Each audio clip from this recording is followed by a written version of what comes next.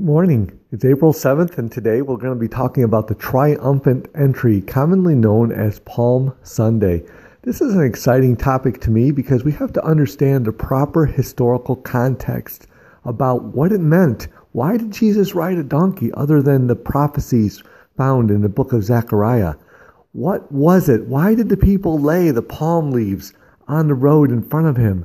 We're going to discuss the differences between the entry that the triumphant Maccabees made after they delivered the temple from the desecration made from Antiochus of offering the pig on the altar inside the temple, and the entry of Jesus, how this was more of a Independence Day, a July 4th celebration for the Jewish people. They were looking for a conquering king to come in and deliver them from the Roman oppression.